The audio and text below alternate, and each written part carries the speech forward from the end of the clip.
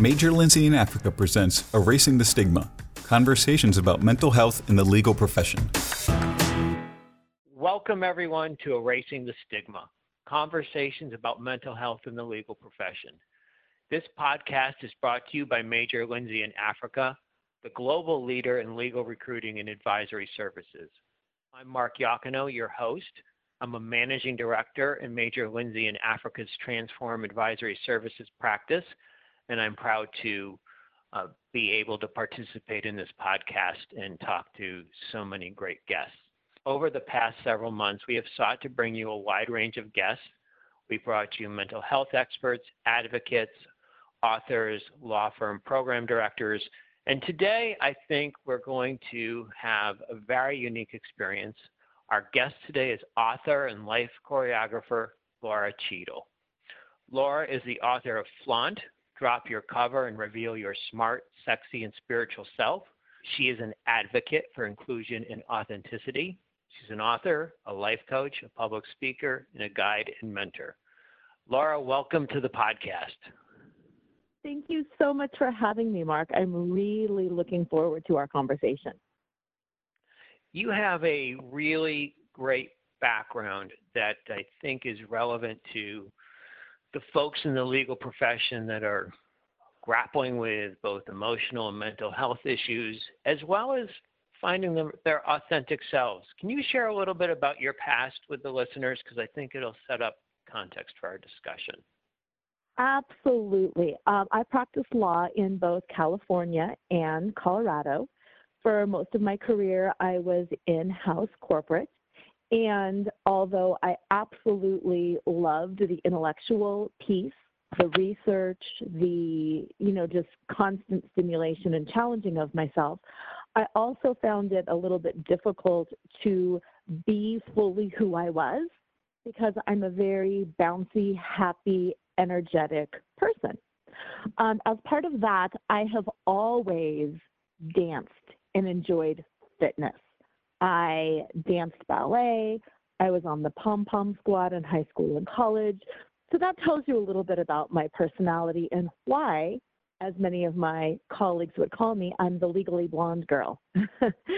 So yes, I loved it, but yes, it was challenging. When I finally left the practice of law, I went back to school and got what amounts to an associate's degree. It's the certification to practice clinical hypnotherapy.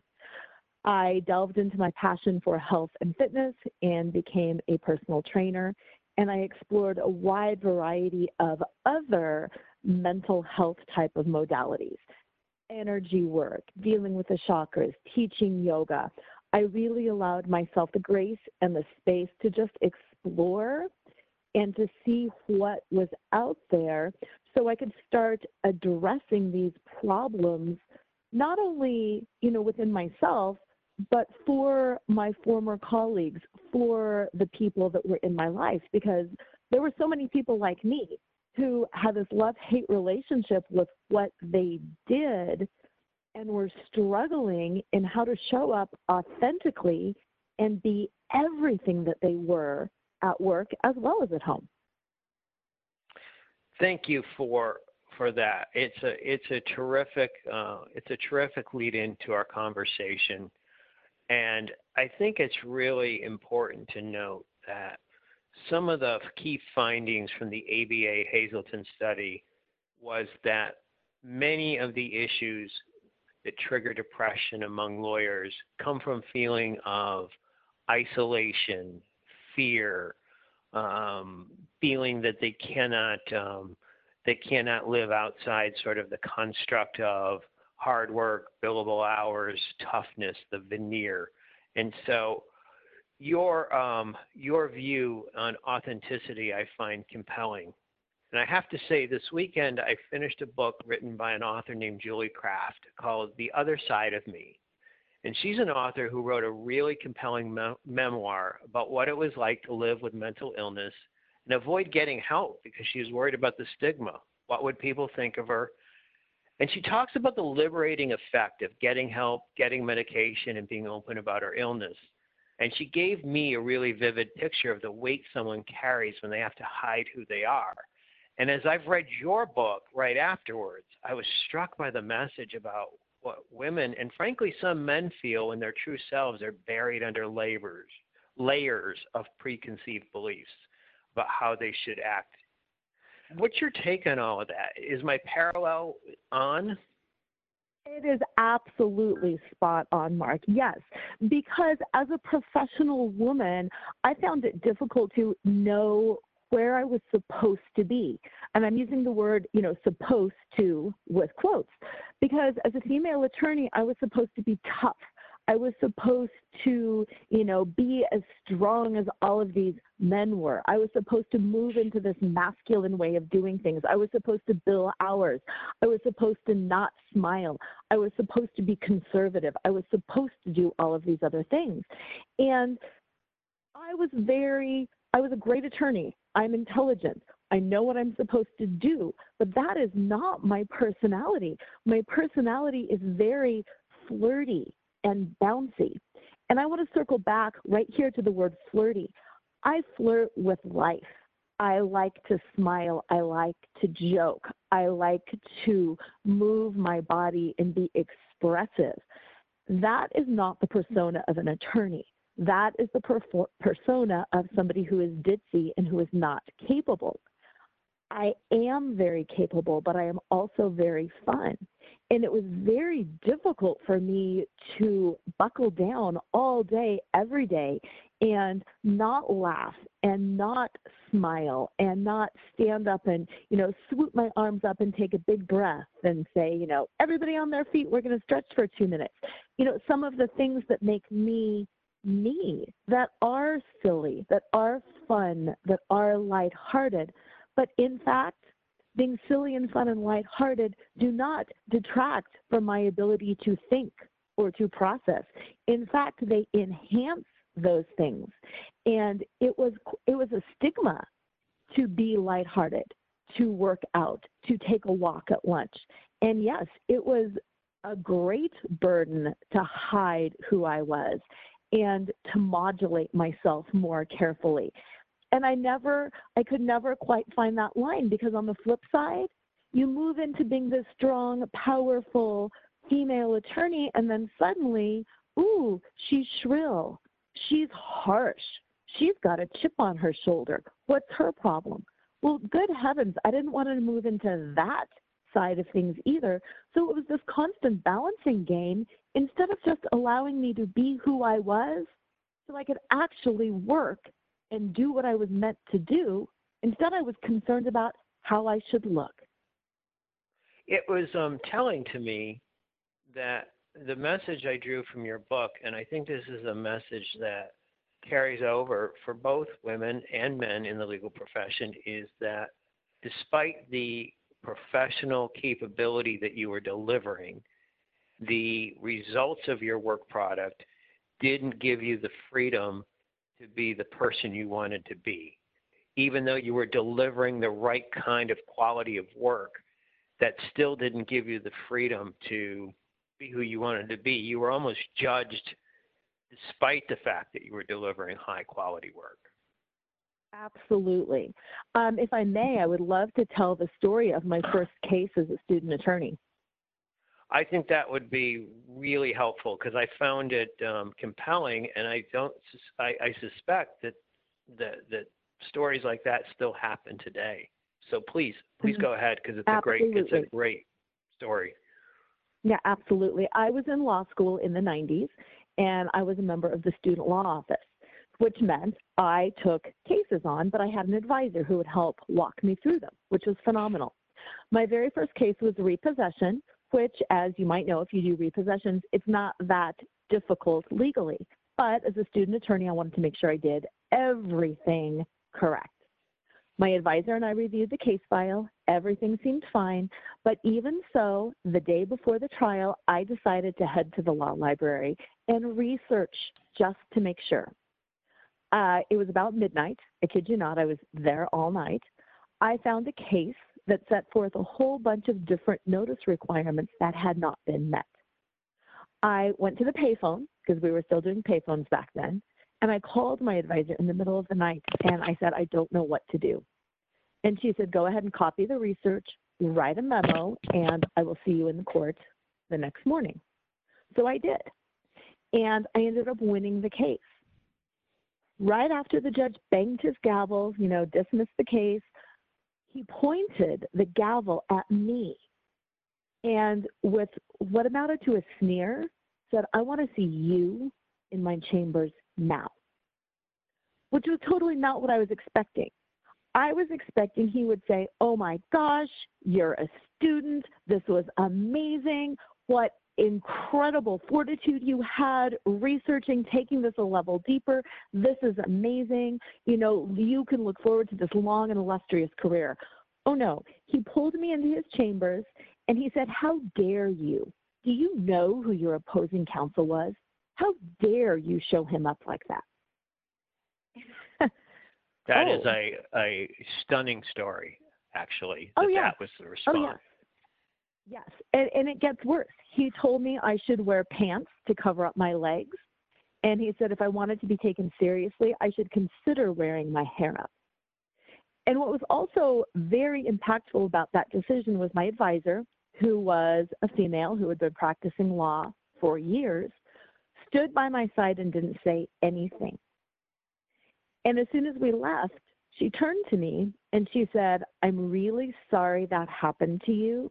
That was not appropriate. That was not right. But he's got a lot of clout, and there's nothing we're going to do about that. I think that story is, telling and illustrative. And what I'd like to ask you is, based on the work you're doing today with women professionals in 2020, do they tell you, or do you see evidence that that kind of judgment occurs still in this day and age? Absolutely. I just had a client a couple weeks ago who returned to work after having her baby, and her senior partner, not very jokingly, was telling her, why can't she just keep the baby in the bottom drawer? Why does she keep having to take time away to go see the baby? If she could just keep the baby in the bottom drawer, close the drawer and ignore it, it would be a lot easier. That is rather shocking and unfortunate. and how did it make her feel about work and her ability to thrive and succeed? What was the personal impact on her when she heard those words, whether they were, quote, joking or not? Exactly. Several different things. First of all, she feels no sense of trust anymore. She doesn't feel like she can be honest about how she is balancing things. She had every intention of going forward and pursuing her career wholeheartedly. She also is managing nursing a baby. That's okay. She can manage it. But at this point, she feels like she can't express that. She feels like she has to hide that. She feels like she's got to make some other excuses. She doesn't feel any trust. She feels like even though she was managing everything very well and being very honest and upfront about how she was managing things, that she will be disregarded, that her work will be seen as slipping in quality and lacking, even though there's nothing wrong, because of this preconceived notion that she's a woman with a newborn, therefore she cannot do quality work. Laura, I'm taking it from your interaction. She's not the only client you've had that has stories like that.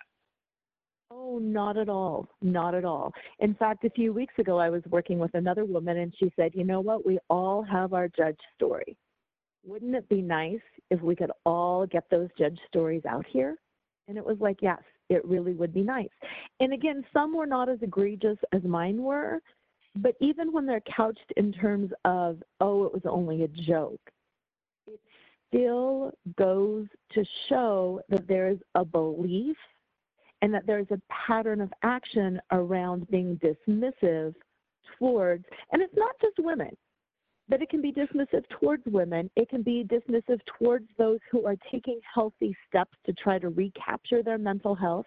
It can be dismissive towards people who are trying to create a boundary around their personal space.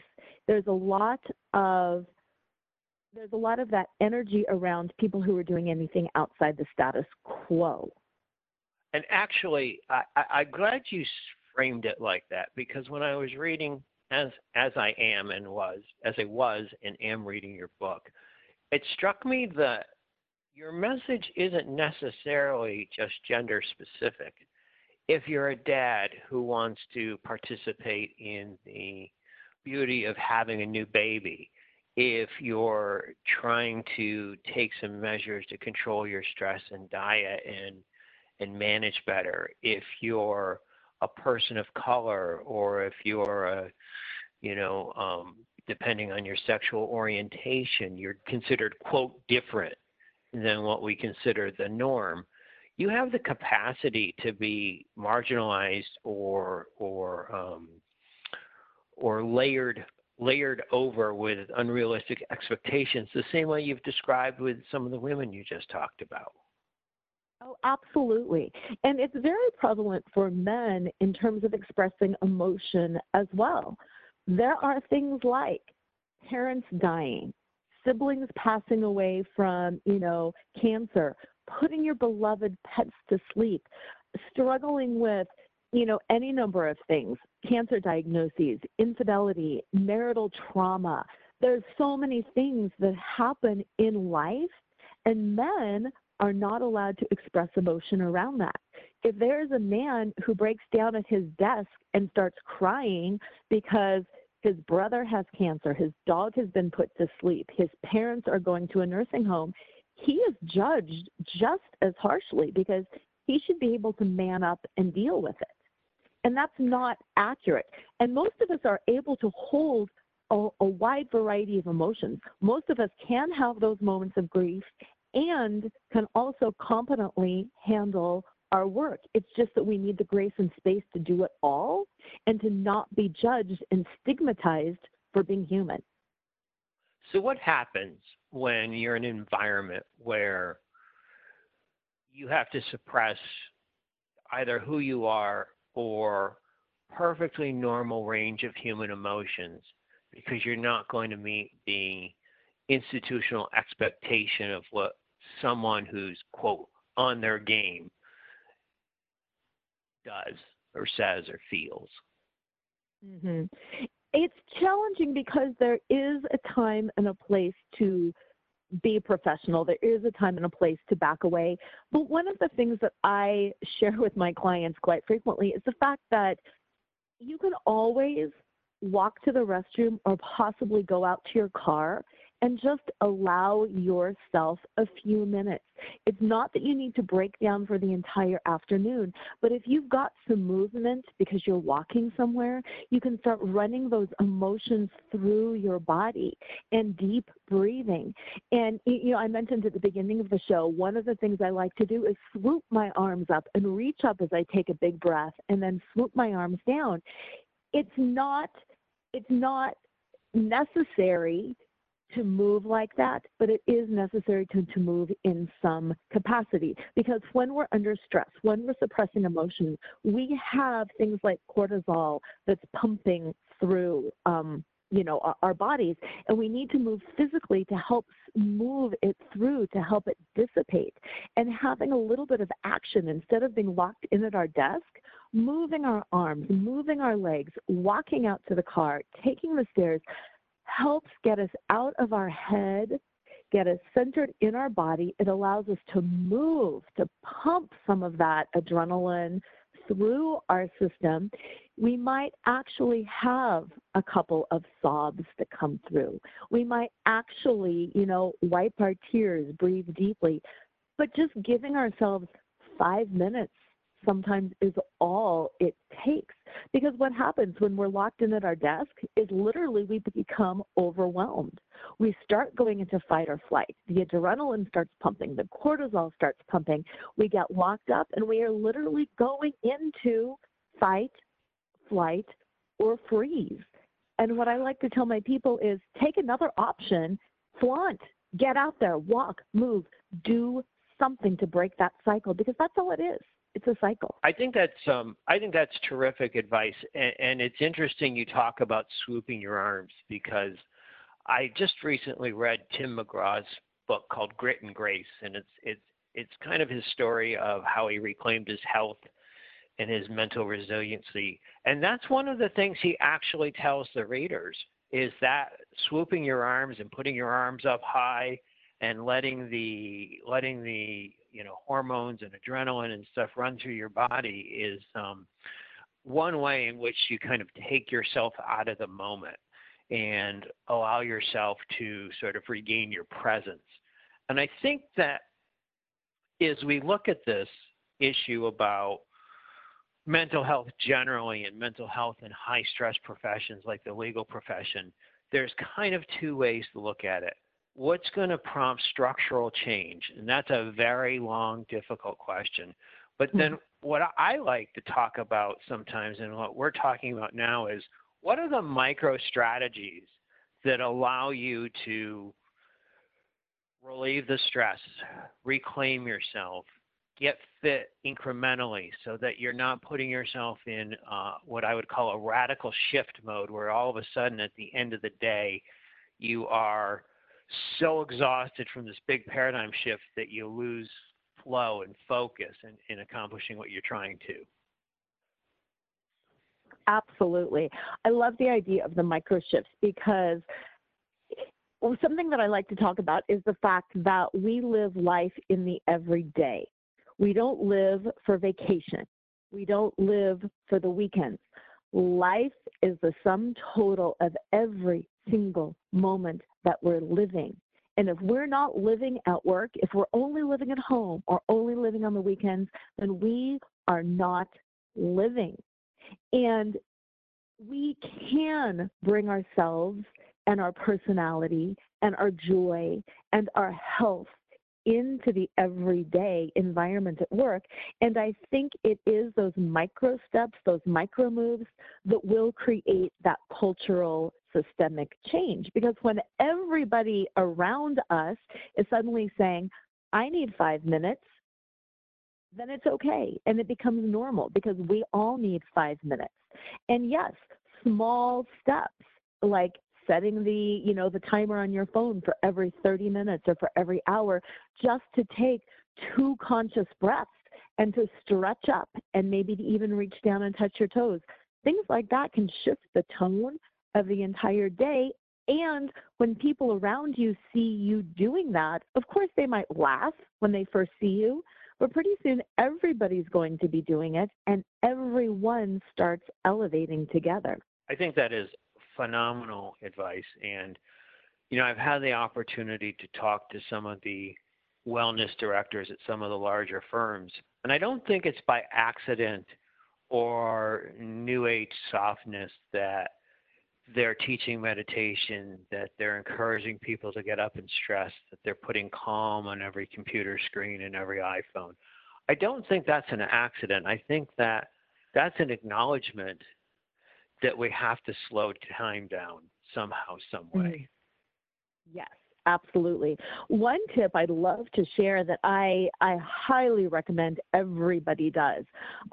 For women, you can use a scented hand lotion. For men, just use a regular hand lotion. But the act of rubbing hand cream or hand lotion on your hands several times a day, I kid you not, it's life-changing, and here is why. You're engaging all of your senses. Feel how it feels. Feel the texture, the temperature of that lotion or cream. Feel how it feels on your hands. Rub it into your cuticles. Rub it between your fingers. Maybe move it up your arms. Focus on what it feels like to feel. And then if it's got a scent, smell it. Focus on what it smells like and what it feels like to smell. Focus on what it looks like. Look at each finger as you rub it into your cuticles. Engage all of those senses. It becomes a ritual. Now, even if you don't like lotion, you can wipe it off afterwards.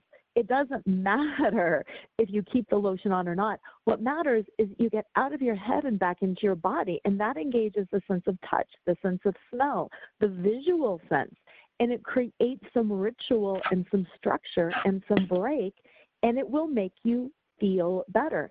And when you're actually engaging your physical body, it helps so much more than even just seeing a screen, with a word on it. the point you make is so important, which is to find a way to generate awareness that's right in front of you.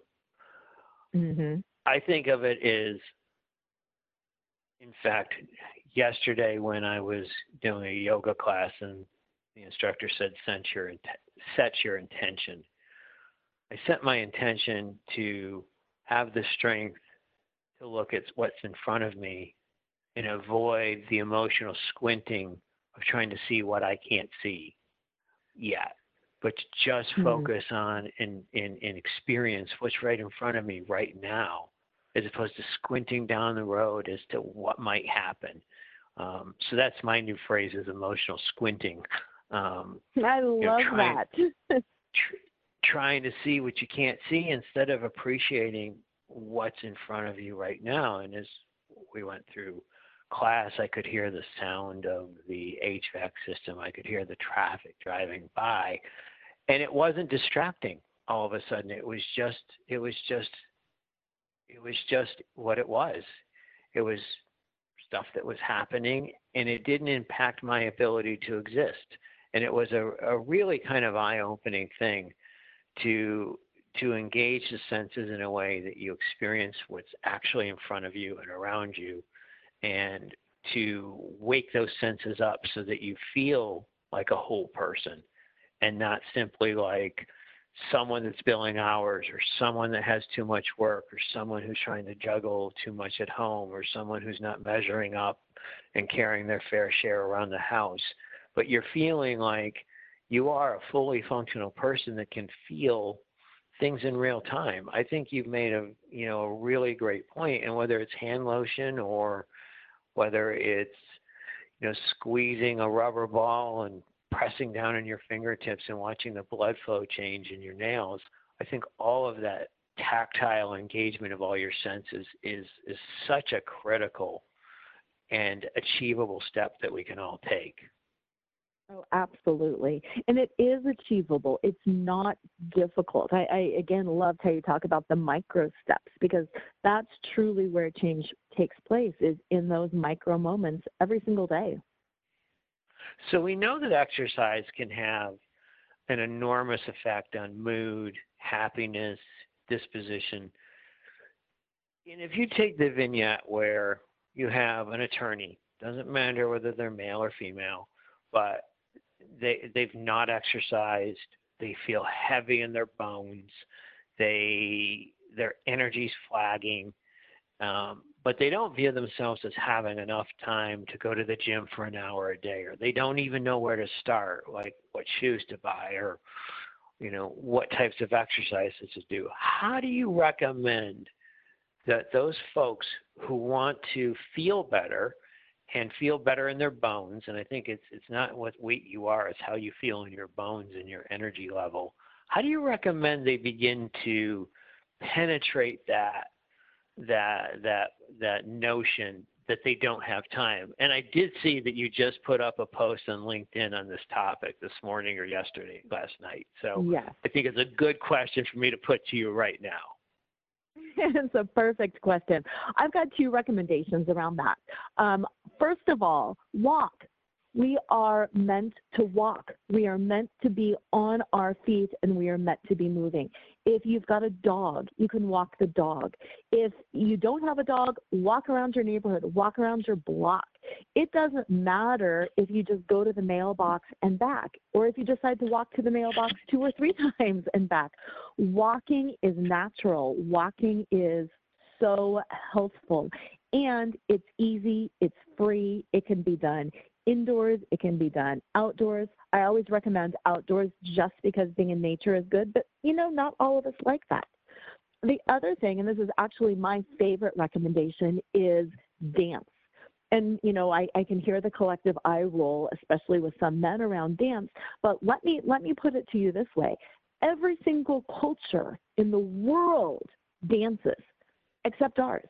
And yes, we dance, but every single culture incorporates dance around ritual, around, the hunt, healing, marriage, birth, celebration. We are the only animal who has rhythm. We feel the beat. The beat of our heart is a rhythm. Dancing and movement is in our bones. And that's who we are as humans. And that is something that separates us from any other species. And I think it is vitally important to our well-being. And what I recommend is we all have some kind of music that we like. I don't care if it's classical or country or acid rock or pop. There is some kind of music that speaks to every single one of us. And it's not that we have to clear time and actually bust out in an hour of dance. What I challenge people to do is make a playlist with several of their favorite songs, to put on that song when they're getting ready, when they're cooking a meal, when they come home from work, and just bounce around to one song. It doesn't have to be full-blown dancing. You don't have to know dance steps. Just allow your body to move to the rhythm, and you will become progressively more and more comfortable with that, and then you will add a different song, and the shift that you feel in your bones, in your energy level, is profound when we do things that our body is meant to do, such as dance and walk. I think that is such great advice. And what struck me when I read Tim McGraw's book, and if anyone has seen him and Faith perform in concert, he is ripped and lean, and his workouts are legendary. When he realized he needed to make a change in his life, his goal for the first part of his transformation was just to walk and move for six weeks in a row. It wasn't to use weights. It wasn't to have heavy ropes or push tires. It literally was a journey started by just getting up and walking outside most days, treadmill some days, but just moving every day for 6 weeks.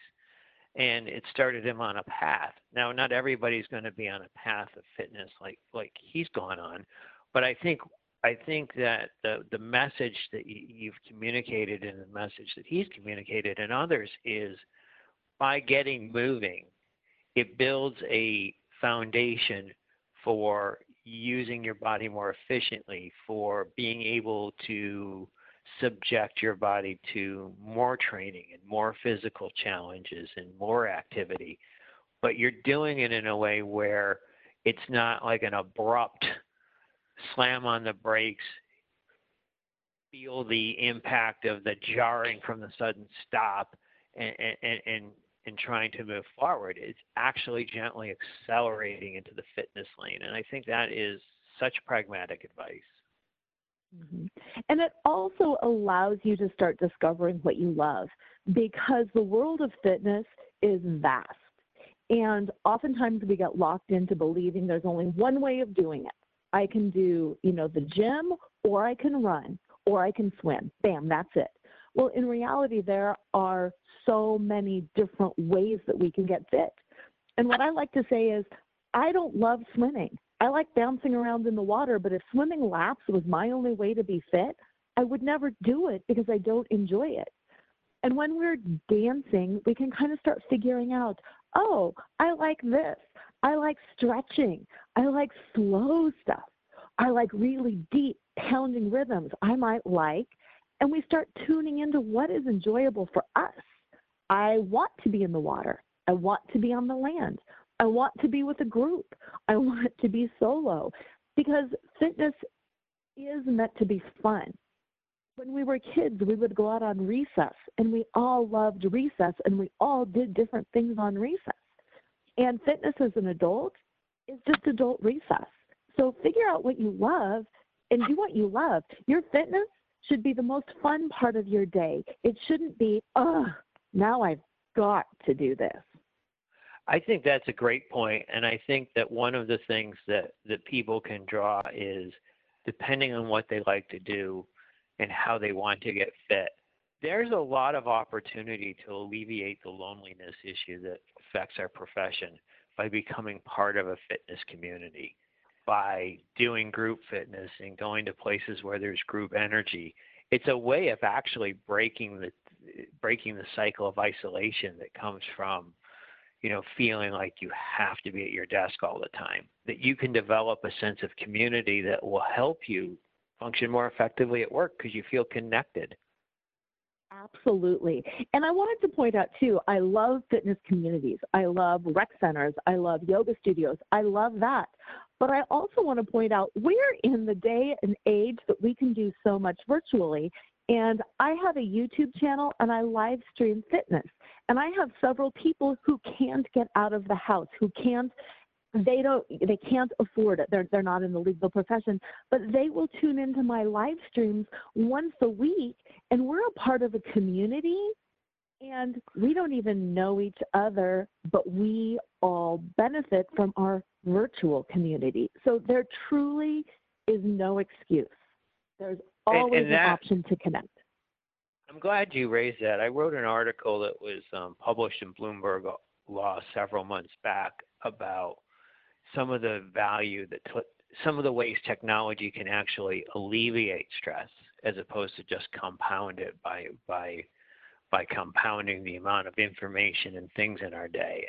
And one of those was actually leveraging technology to be part of virtual communities, to work out with trainers and fitness experts and have the benefit of connecting with them by leveraging technology with live streams and cataloged workouts and fitness. And I think you raised a very good point, is that you don't need a gym, you don't need a rec center, you don't need to leave your home. You can do this at certain times of the day, and you can participate in so many different ways. Yes. So Laura, and what I love about go ahead. What I love about that, too, is I will live stream my yoga every Monday. If somebody doesn't watch it and I notice that on Wednesday, then it's so easy for me to send an email out and be like, hey, are you feeling okay? What's going on? And then again, they can share, it was a tough week, or I've got a cold, or yes, I missed it because I was at a brunch today and it was great, but I'm going to watch it on Thursday. It gives you that level of accountability as well. And it just makes you really feel loved, appreciated, and seen, even though it's only virtual. That is so true. We're running up soon against our time limit, and I want to give you an opportunity to talk about your book and the flaunt process, because I felt like, your analogy of removing these layers, and you used a term that I just love, which is called your naked self-worth. And so can you give our listeners sort of an overview of what flaunt stands for and the metaphors you use and why? Absolutely. Flaunt is an acronym, and it stands for Find Your Fetish, Laugh Out Loud, Accept Unconditionally, Navigate the Negative, and Trust in Your Truth. And those are the 5 steps that I encourage people to do every day to reconnect to their joy, to find their center, and to really step into a place of happiness. As high achievers, we all seek external validation. Yes, we have some of that internal validation too, but we're always striving for more, checking and making sure we're doing it right. And Flaunt is really designed to kind of reverse that process and to make sure that the standards we are setting and are achieving are standards that feed and nourish our souls, not just blankly checking the box because we're supposed to do it.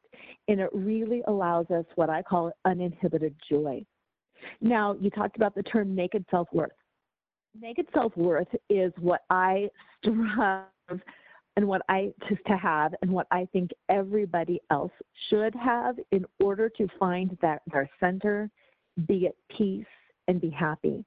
And what naked self-worth is, it's the ability to value yourself for who you are right now, exclusive of your labels, your roles, your scripts, the number of hours you bill, the kind of car that you drive, all of that. Because at some point, we all lose everything. We lose our health. We lose our friends, our families, our jobs, whatever it is. All we truly have is who we are inside. And the 5 steps of Flaunt allow us to cultivate and express what that is. So no matter what happens externally, We are always at home and centered in ourselves. And I use the analogy of burlesque for a few different reasons. Burlesque is a stripping away of those layers. It's a stripping away of all of those masks and costumes that we put on pretending to be something. And it's not necessarily pretending to be something that we're not. I am a lawyer. I am a mom. I am all of these different things. But it's stripping away and just allowing ourselves to be seen for who we are, not for who we think we should be. Because when we are standing there in our naked self-worth, nothing anybody says or does can hurt us, because we know that who we are at our core is more than enough. And burlesque has got such a rich history. Burlesque comes from the root word burla, which means mockery or joke. And it does poke fun at some of the antics that we will go to prove our worth to other people, when really all we need to do is quit proving to other people and prove to ourselves by stepping back. And yes, in my mid-40s, I started dancing burlesque. And what I really loved about that was it flew in the face of the stereotypical view of the stereotypical female attorney. Because I can be smart, I can be sexy, I can be spiritual. Those three concepts are not mutually exclusive. And just because I'm spiritual does not mean that I'm not intelligent. Just because I'm intelligent doesn't mean that I can't be sexy. Just because I've got a sexy side does not mean I cannot be a good mother. And it's that whole parity and that uncovering of the fact that we are all multifaceted that I really wanted to get across in my book. I think it's a brilliant metaphor and analogy.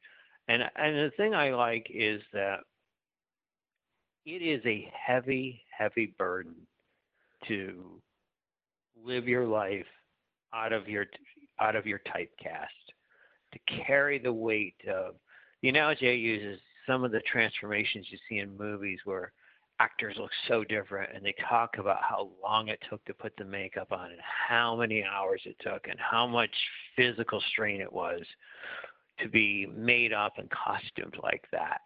And I think that when we live our lives doing the equivalent of being in makeup for 4 or 5 hours to have that veneer of who we're supposed to be, that we don't even remember like what our own voice sounds like or what it feels to wake up in the morning and just feel what our bones tell us it's feeling is enormously destructive if it's a pattern that doesn't get broken. Absolutely. And, growing up, most people ask kids, and we were asked, what career do you want? What do you want to be when you grow up? We're always focused on the external. Very few of us were raised with questions like, how do you want to feel every day when you wake up? What will be your top values as a human? What are some of the passionate drives that you feel inside of you? Those are questions we don't think about because they've never been asked of us. And that's what I want to do in my book, is to ask some of those deep questions and to have people start reflecting, I don't know, who am I? What do I value? How do I want to feel every day? Because like I said earlier, life is the sum total of every single moment. And unless we're intentional about how we want to feel, we're just going to end up being ruled by the whims of other people and the situations around us. Well, I think those questions are a great place for us to stop.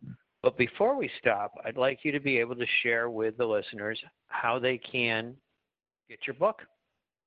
Perfect. They can find it wherever books are sold. Amazon, IndieBound. They can get an autographed copy on my website, which is Laura, L-O-R-A, Cheadle, CHEADLE.com. And it's available in audio format, print, and digital. Laura, it has been terrific having you on for this discussion. Thank you so very much. Discover how Major Lindsey in Africa can help you navigate the legal landscape. at www.mlaglobal.com.